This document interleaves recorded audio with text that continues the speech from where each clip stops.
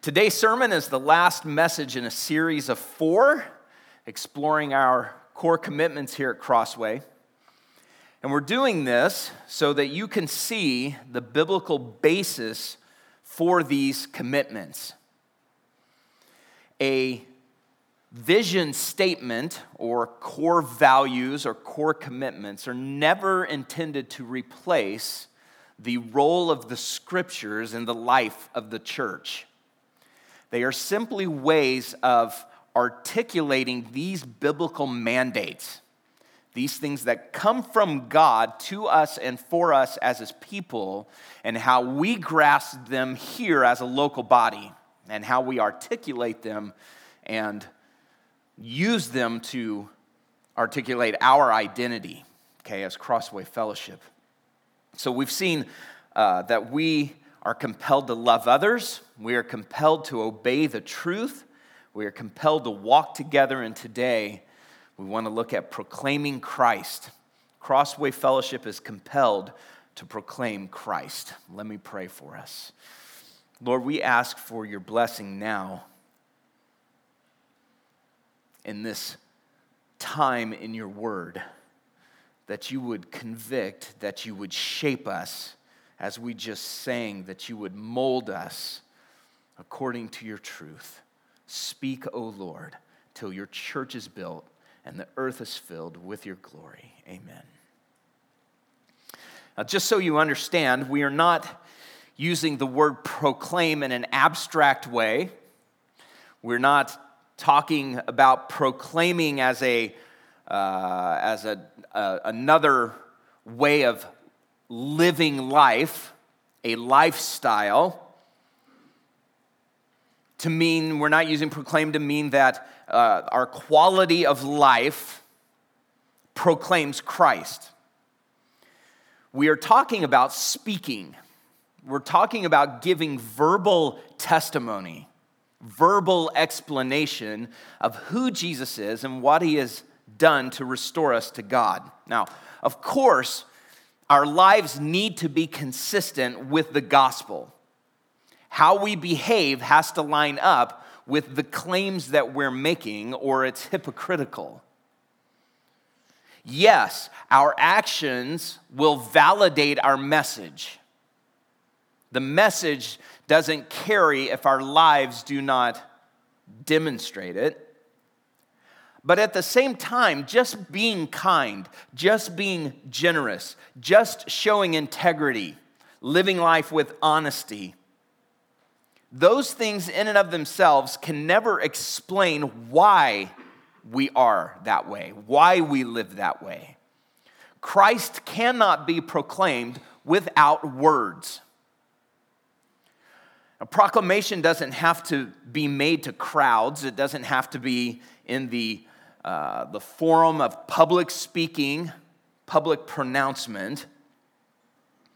But it does mean speaking Jesus' name. It does mean explaining the truth of who He is and what He's done. Mission and witness are incomplete without it. Last week I mentioned Tim Chester and Steve Timmis's book, Total Church, in which they suggest our approach to mission includes 3 elements: building relationships, introducing people to community, and the other was sharing the gospel. Last week we were looking at community, walk together, and we were looking at how community, our life together as a body, is a witness. It in itself is mission to the world, that the world desperately needs community. But building relationships and introducing people who don't know Christ into the community without sharing the gospel sets them up for a false experience, to be honest. You cannot truly experience the community of Jesus Christ without believing in Jesus Christ and knowing who Jesus Christ is. I would say that we even tend to emphasize the building of relationships and the introducing people to community because it is sharing the gospel that comes with the real risk. It's actually articulating Jesus' name, who he claimed to be, what he's done on behalf of the human race that can cost us.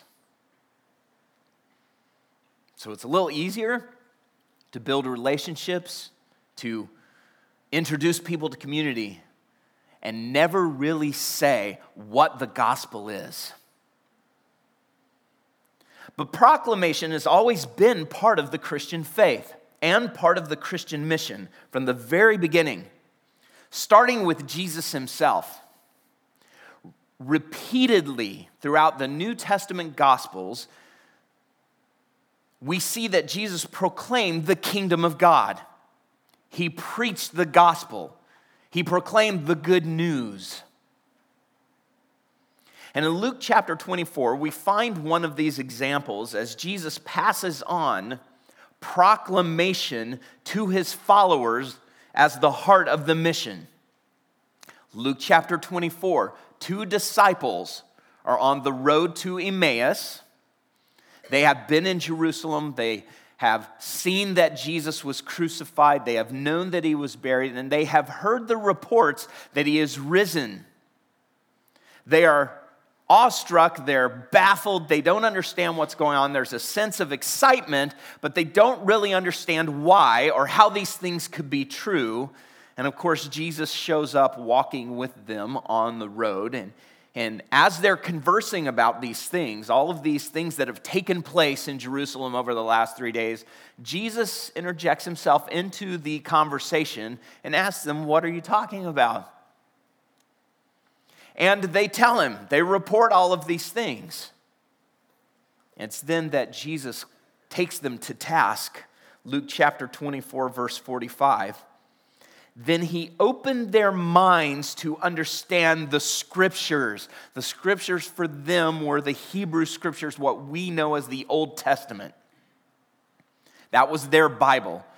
Jesus doesn't suddenly just peel back and show his glory and they fall on the ground and on the road to Emmaus. No, Jesus points to the scriptures.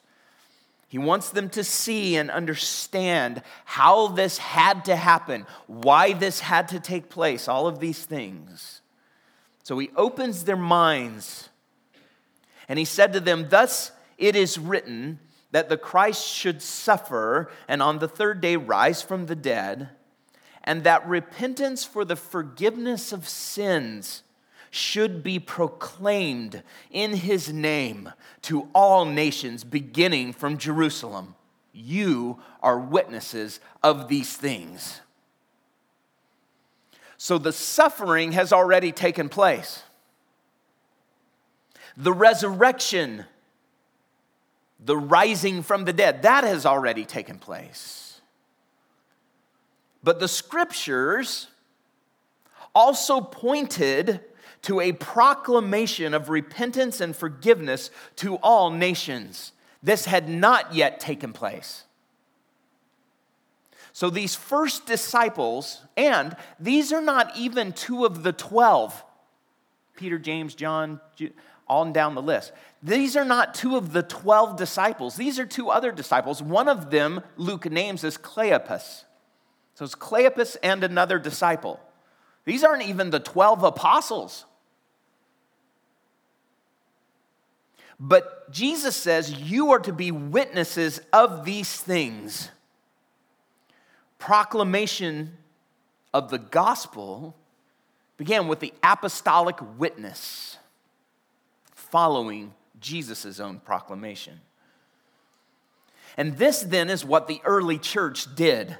Acts chapter 4, verse 1. As they were speaking to the people, these are the apostles now. Peter has preached, he has proclaimed. In Acts chapter 2, Pentecost has come. The Holy Spirit has descended. 3,000 people have come to faith and been baptized. And the apostles are continuing to preach and to teach. And as they were speaking to the people, the priests and the captain of the temple and the Sadducees came upon them, greatly annoyed because they were teaching the people and proclaiming in Jesus the resurrection from the dead. So here they are, continuing to proclaim. Then the first wave of persecution comes over the next couple of chapters, true persecution. The apostles are dragged in before the Jewish leadership. They are beaten. They're sent back out, rejoicing that they could suffer for the name. But eventually the persecution heats up. And the believers, the church in Jerusalem, are scattered. They have to flee Jerusalem for safety. And so in Acts chapter 8, verse 4, we're told that now those who were scattered went about preaching the word. This is the church. These are all these believers who have been sitting under the apostles' teaching, who have been sharing this vibrant community with one another. They are now having to leave Jerusalem. They're scattering. And it's this scattering that leads to them preaching the word. And they are now emulating the apostles. And then we see that as part of this migration, Philip, one of the leaders in the church, ends up in Samaria. Philip went down to the city of Samaria and proclaimed to them the Christ. And then we see that the Samaritans are converted. The Samaritans come to Christ. They believe in the gospel, and they are the first people group outside of the Jews to believe. But this preaching, this proclamation is the result of this persecution as they spread. So the gospel continues to be proclaimed. And then, of course, we have Saul the persecutor, Saul the hunter of Christians, on the road to Damascus, and Jesus appears to him, blinding glory, blinds him, and he's convicted and converted, and he goes into Damascus, and there he comes to Ananias, a prophet, and Ananias communicates the Lord's will, fasts for 3 days, the blinders are lifted, and after this experience, Acts chapter 9, verse 20 tells us, and immediately he, Saul, proclaimed Jesus in the synagogue, saying, "He is the Son of God." This begins Paul's ministry of proclamation. Acts chapter 17. And Paul went in, as was his custom, and on 3 Sabbath days he reasoned with them from the scriptures, explaining and proving that it was necessary for the Christ to suffer and to rise from the dead, and saying, "This Jesus whom I proclaim to you is the Christ." And notice all of these other terms that the book of Acts ties to the word proclaim: explaining, reasoned with them, proving. This is all part of proclamation. The book of Acts even ends with the Apostle Paul in the city of Rome, under house arrest. Acts chapter 28, verse 30, he lived there 2 whole years at his own expense and welcomed all who came to him, proclaiming the kingdom of God and teaching about the Lord Jesus Christ with all boldness and without hindrance. From the very beginning, proclamation is at the heart of mission. It is part of who we are as the people of God, as the church. So today I want to look at then our priorities in proclaiming Christ. Our priorities. At the heart of our faith is God's mission to bring glory to himself. And at the heart of this mission is a message, a proclamation. Now again, this is a broad study. We're going to be hitting a lot of different scriptures. This is not a how-to. Okay, that's training in some other venue, how to proclaim the gospel, how to share your faith. This is not a how-to. This is looking at proclaiming Christ. What is really at the center of it? What are our priorities in it? We're not getting into the details. Again, broad study. A lot of different scriptures up here. Okay. And you've probably picked up on this, but the Bible also uses other words than just proclaiming Christ. And we've seen many of them already in these passages. Preach. Preaching the gospel. Declaring. Preaching the name or declaring the name. You'll see a bunch of different combinations, okay? But it's all proclaiming Christ. It's all proclaiming Christ. All right, first then, we proclaim Christ crucified, risen, and returning. What does it mean that Crossway Fellowship is compelled to proclaim Christ? We proclaim Christ crucified, risen, and returning. In other words, we proclaim the same apostolic message that has been handed down to us. It is not a proclamation that we have created. We haven't generated it. We're not selling a new product.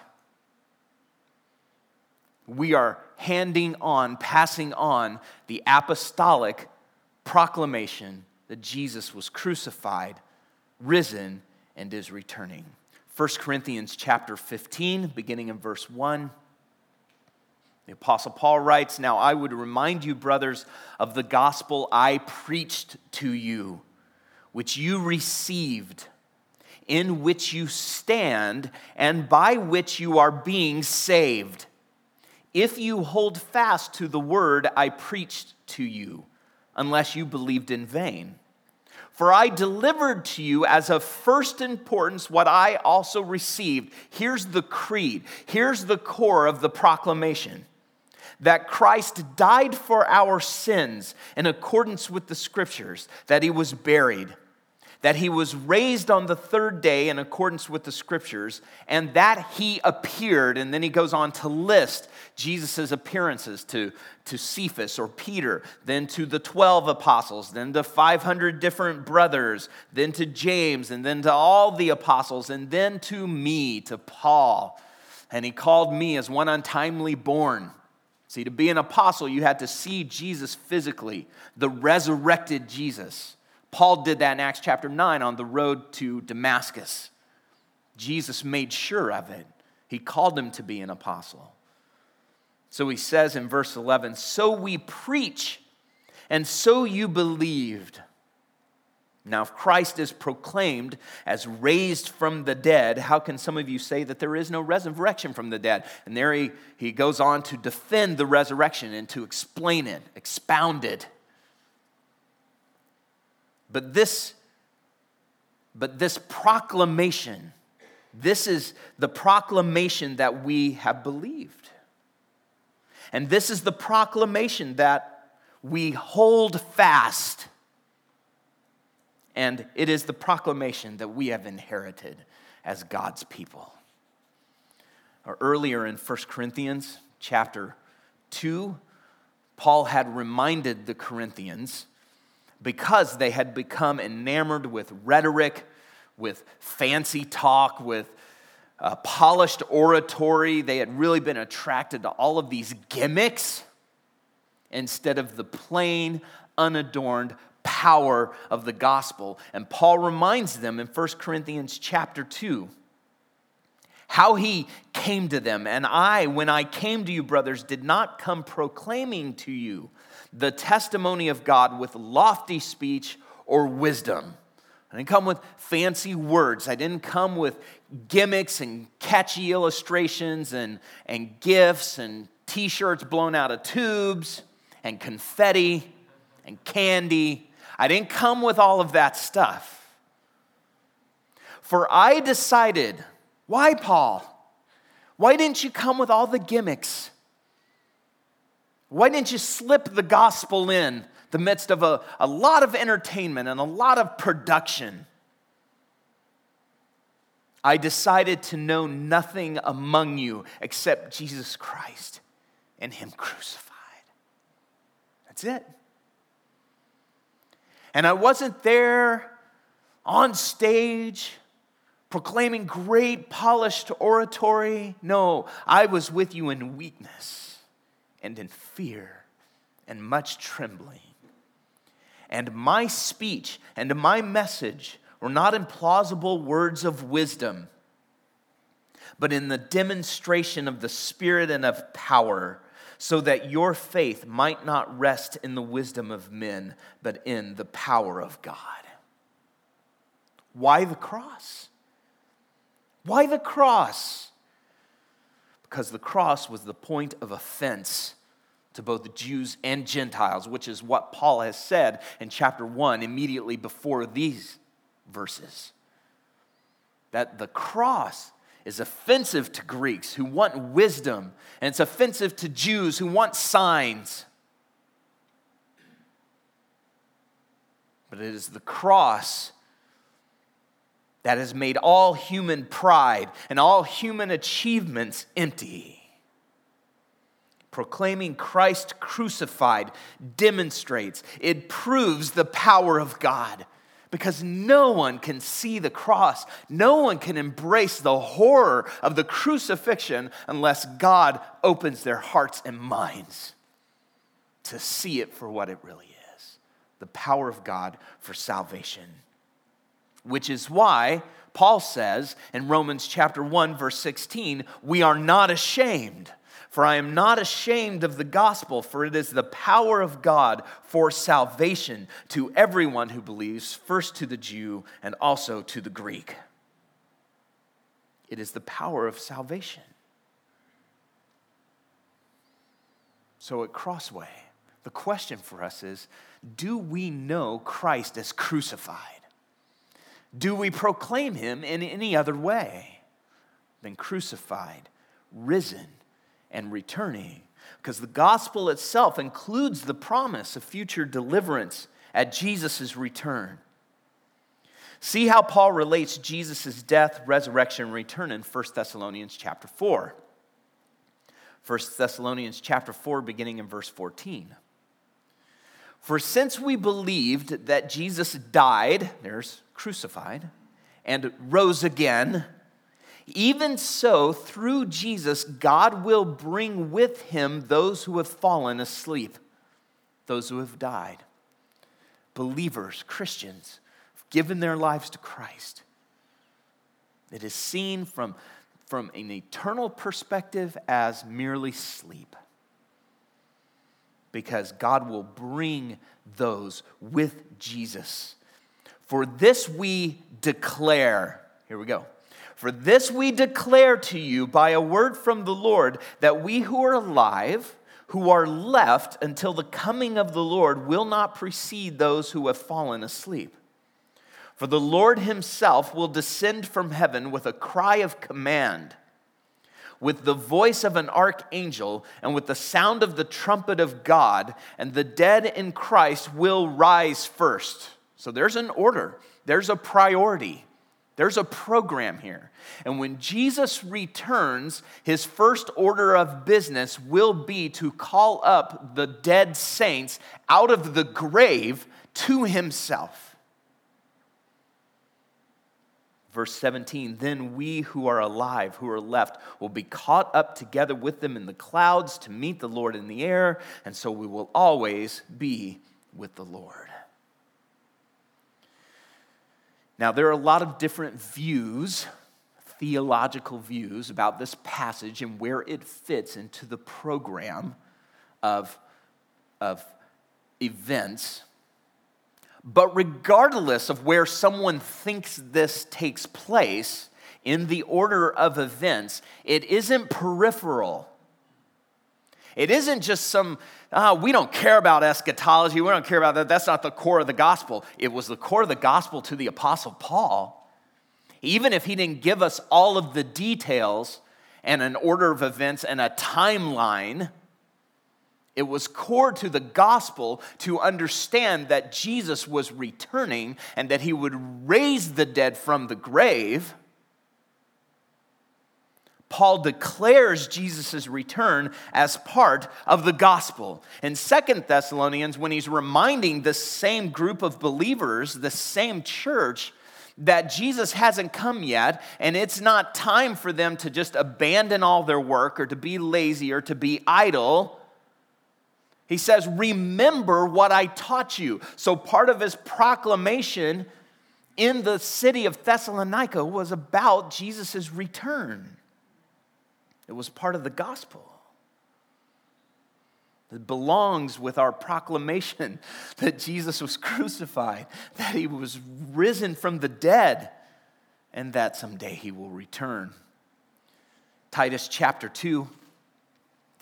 Again, the Apostle Paul tells us that God's grace trains us to live godly lives in this present age. We are to live, verse 13, waiting for our blessed hope, the appearing of the glory of our great God and Savior Jesus Christ, who gave himself for us to redeem us from all lawlessness and to purify for himself a people for his own possession, who are zealous for good works. Declare these things. Teach them. Proclaim them. Did you know that we do this every week, every Sunday as a church body? We do this every Sunday when we take communion, when we take the Lord's Supper. 1 Corinthians chapter 11, verse 26, as he corrects the Corinthian church and the way they are going about the Lord's Supper, taking communion, he makes this point to them: as often as you eat this bread and drink this cup, you proclaim the Lord's death until he comes.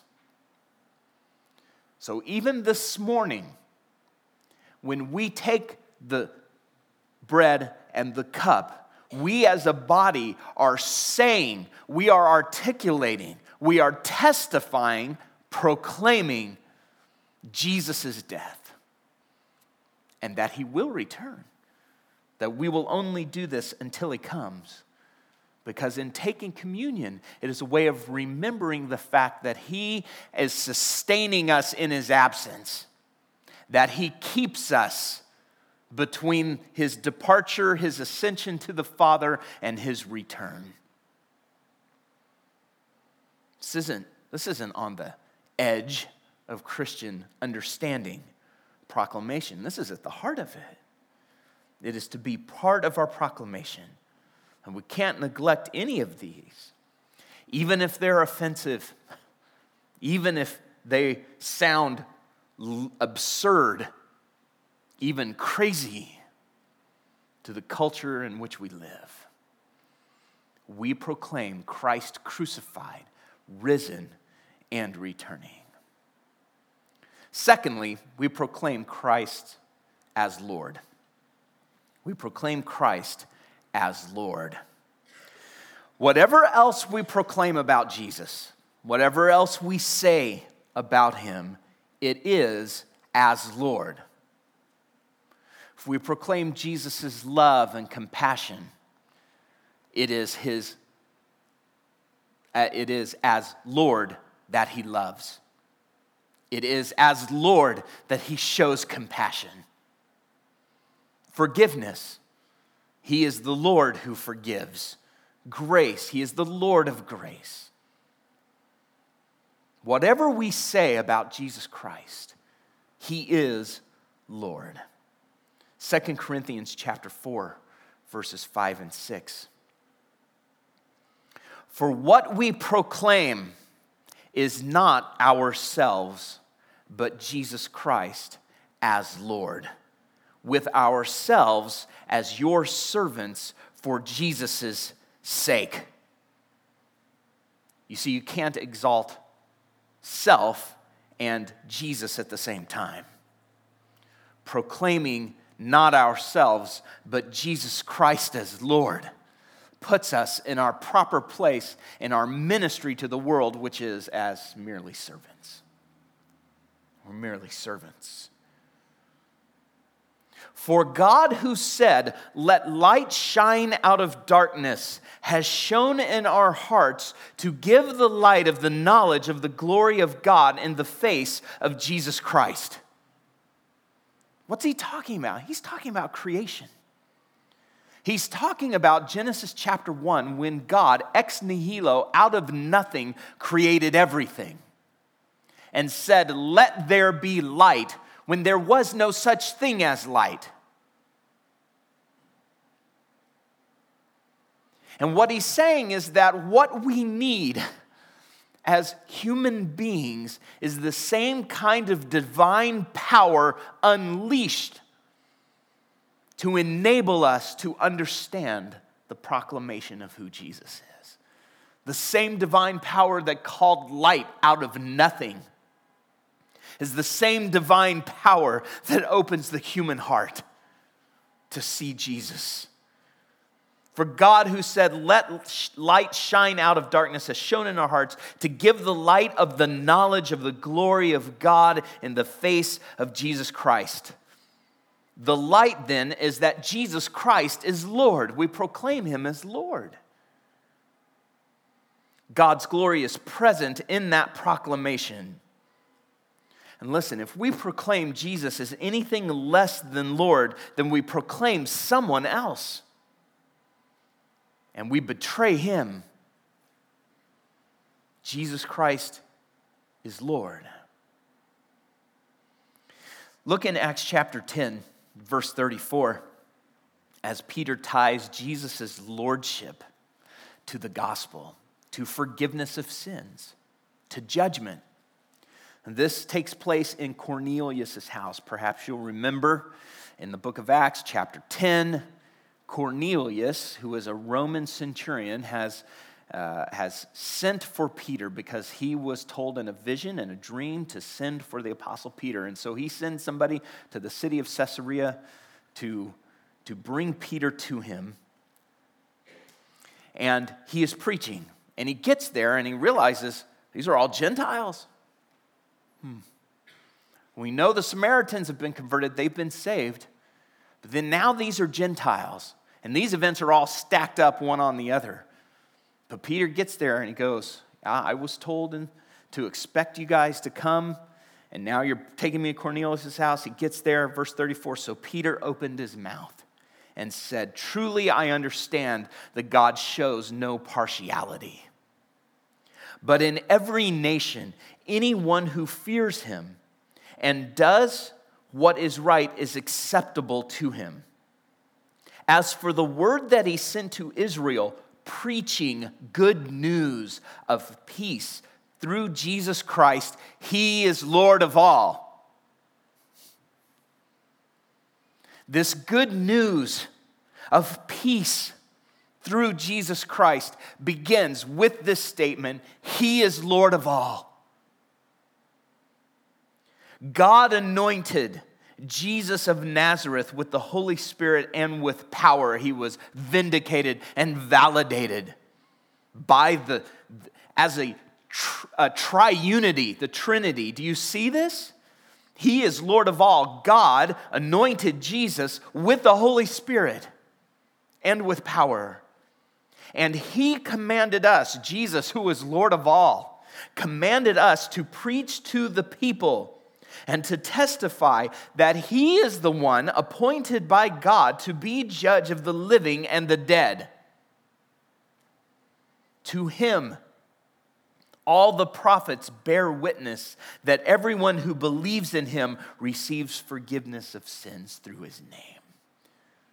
But that cannot be separated from who he is. He is Lord of all. So we proclaim Jesus Christ. We proclaim Christ as Lord and nothing less.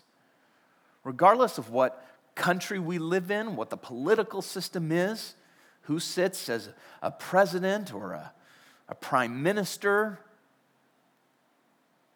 or a king, Jesus is Lord of all, and we proclaim him as that. This is one of the things that got the early Christians in trouble. If you think that we have leaders that are domineering and tyrannical, you should have lived under a Caesar who had nobody to check them. This is why early Christians got in trouble. They proclaimed Jesus as Lord. And you know what? They respected Caesar. They paid their taxes. But when it came to worship, they would only worship one: got them into trouble, just like it might get us into trouble. We proclaim Christ as Lord. You know, it's this recognition that leads to salvation, to conversion. It's what Paul says in Romans chapter 10. Look here. Romans chapter 10, beginning in verse 8. The word is near you, in your mouth and in your heart.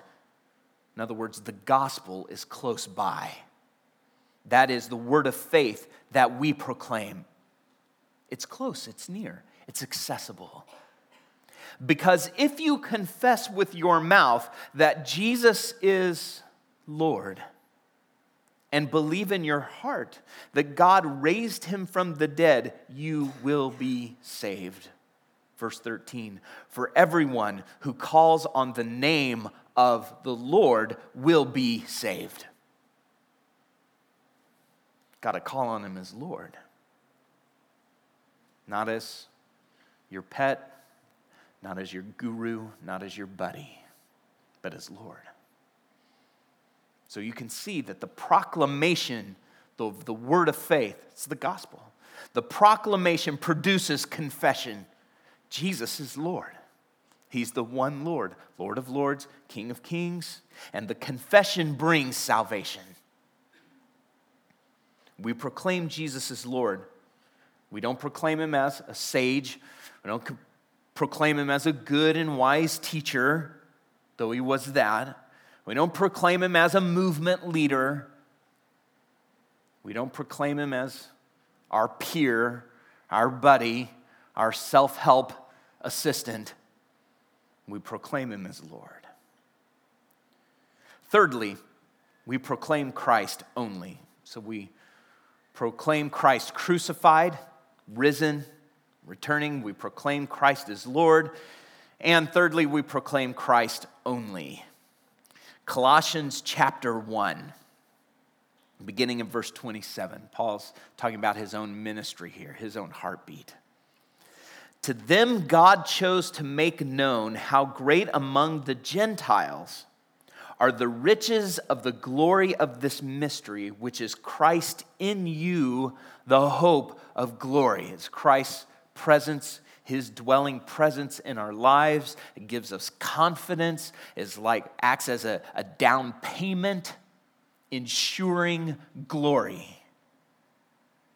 Verse 28, him we proclaim. And I love that they translated it this way because it is the grammar, the order that it doesn't we proclaim him as the object, but it starts with the object. It is him we proclaim.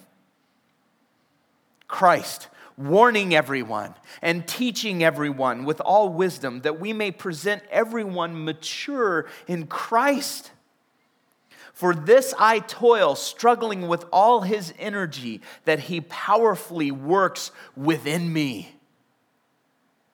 When he says, him we proclaim, we're warning everyone, we're teaching everyone with all wisdom. We may present everyone mature in Christ. When he says mature, he doesn't just mean growing, he means complete. It is our goal in continuing to proclaim Christ, to point to him, to teach him, to explain him, to reveal him. It is our goal that we get everyone through to the point, to the end, where they are complete. Either death or Jesus' return. That's what he's talking about. That's what he means by mature. That is our goal. And for this I toil, struggling with all his energy that he powerfully works within me. Why? Why is proclaiming Christ so central and so crucial to people who are already Christians, who are already believers even? Because back in chapter 1, verse 23, we see that the Colossians are in danger. They are in danger of moving away from Jesus, from being seduced away from the simplicity of the gospel of faith in him, and to begin to add other things to the faith by which they will be saved. And Paul is saying that we proclaim Christ. We talk about Jesus. We always focus on him. We always come back to him. He is the center point. And that if you leave it, if you abandon it, you may not make it. That's why in chapter 1, verse 23, he says that we must, quote, continue in the faith, stable and steadfast, not shifting from the hope of the gospel, which has been proclaimed in all creation under heaven. It says you can't move in and out of it. You've got to stay in Christ. That's why the center of the whole letter of Colossians is found in chapter 2, verse 6. Therefore, as you received Christ Jesus the Lord, so walk in him. Our salvation depends on persevering. So we proclaim Christ only. You know, the same thing happened to the believers in Galatia. That's why Paul writes the book of Galatians. He's absolutely livid when he writes this letter. The greeting is even stunted. He's got to get to, and he's warning them, and he's challenging them, and he's asking them, why are you so quick to abandon the gospel that I preached to you? And he says, with no reservations, in chapter 1, verses 8 and 9, but even if we or an angel from heaven should preach to you a gospel contrary to the one we preach to you, let him be damned. That's what the word accursed means. Let him be damned. Verse 9, as we have said before, so I now say again, if anyone is preaching to you a gospel contrary to the one you received, let him be accursed. Damn him. That's why we preach Christ only. No other gospel. No other Savior. No other Lord. Chapter 4, verse 12 in the book of Acts, the Apostle Peter declares, there is salvation in no one else. For there is no other name under heaven given among men by which we must be saved. It's pretty extreme. It's pretty narrow. Can we coexist? Like all the bumper stickers and slogans? Yeah, we can love people. We can love people who don't believe in Jesus. We don't go to war. We don't force people. We can't do that anyway. You can't legislate repentance. You can't legislate it. It's other religions that are built on militant conquest to lead to conversion. You know, we can coexist, but we'll never say anything other than Acts chapter 4, verse 12. There is salvation in no one else. There is no other name under heaven given among men by which we must be saved. So we're not selling self-improvement. We're not pushing an ideology, an economic theory. We're not promising wealth and ease. We're not even here to promote family values. It's not why the church exists. We love families. Families are instituted by God. Marriage, kids, raising them, training them. Church doesn't exist for the family. We proclaim Christ only.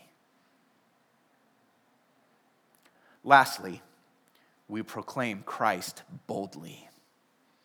We proclaim Christ boldly. This means with courage. And we need courage more now than ever. We proclaim Christ with a conviction of faith. If you believe him, if you know Jesus' glory, it will produce boldness. We see this from early on in the ministry of the church. Again, we look at the book of Acts, chapter 4. verses 29 and 31. This is the same scene we were talking about earlier where Peter and John have been called in before the Jewish leadership, the Sanhedrin. And now, Lord, look upon your threats. They've been beaten, released. They go back to the church and they say, hey, we've been released. But they know persecution's coming. And so the church gathers and prays. Okay, this is following that scene. And now, Lord, look upon their threats and grant to your servants to continue to speak your word with all boldness. Now, this is the church praying this, the gathering of believers.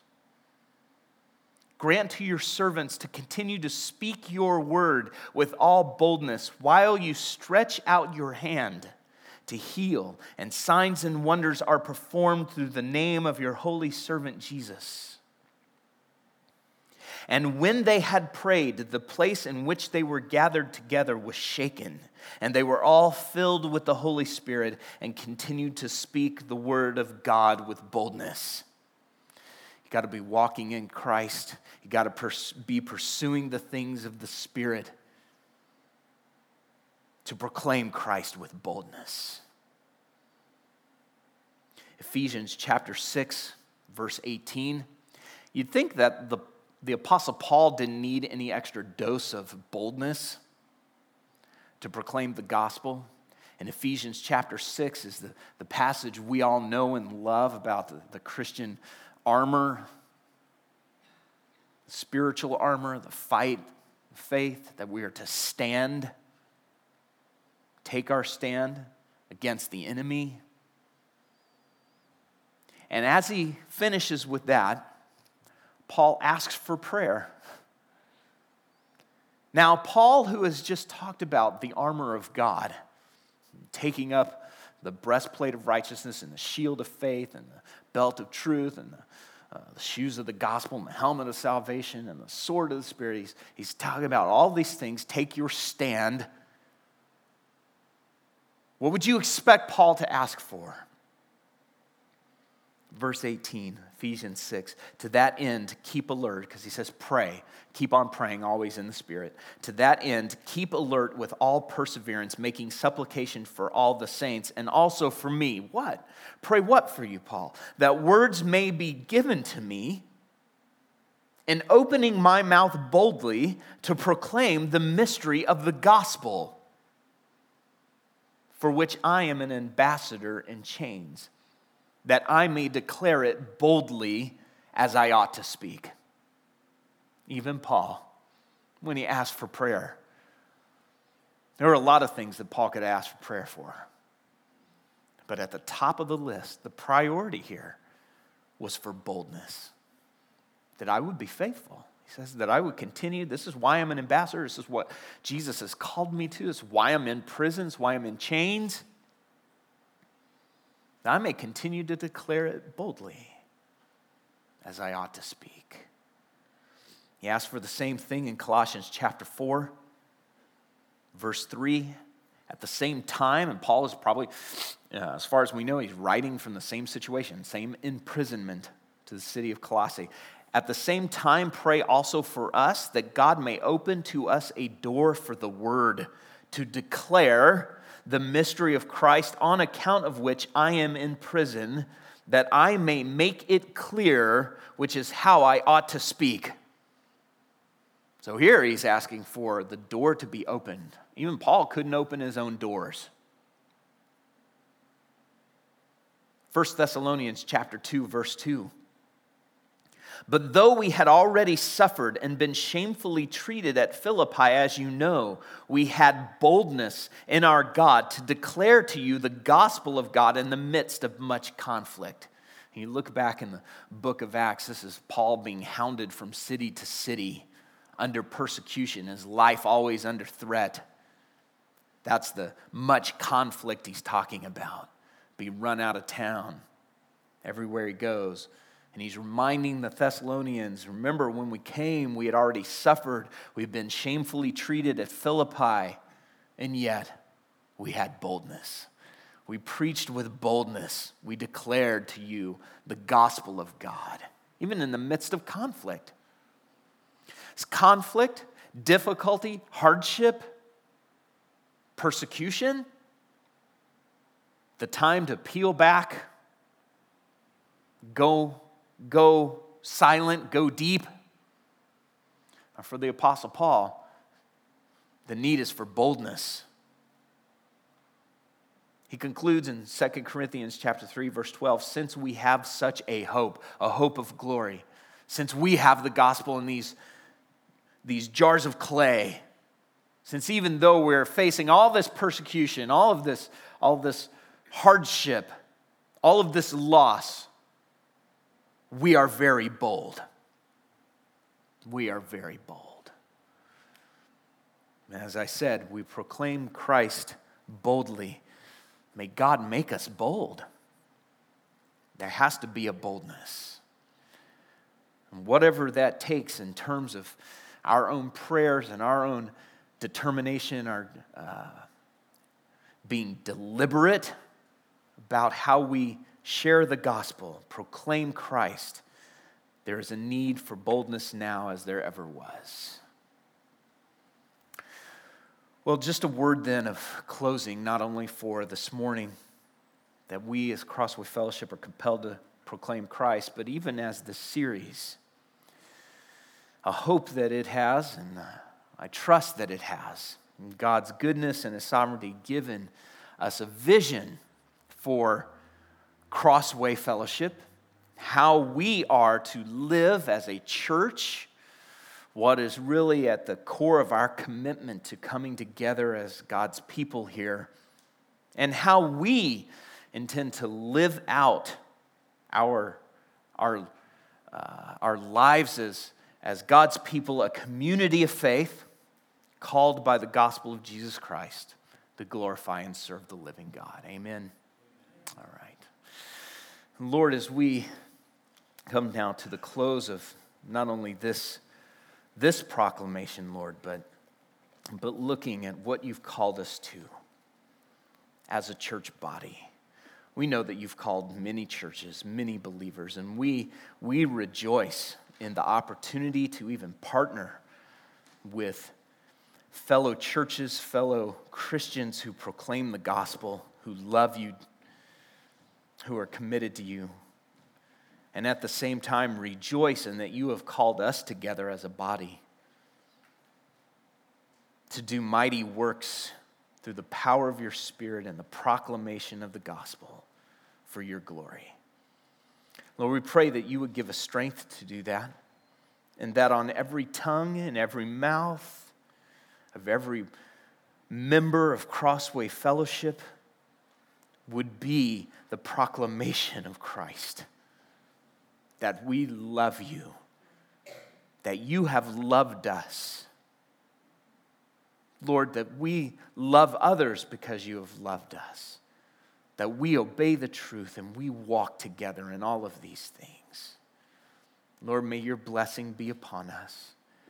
Make our lives, even in the midst of difficulty and loss and suffering, Lord, make them rich, blessed with your presence and your grace, your sustaining grace.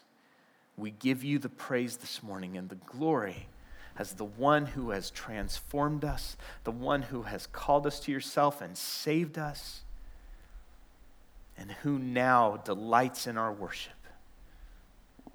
In your great name we proclaim all of these things. Amen.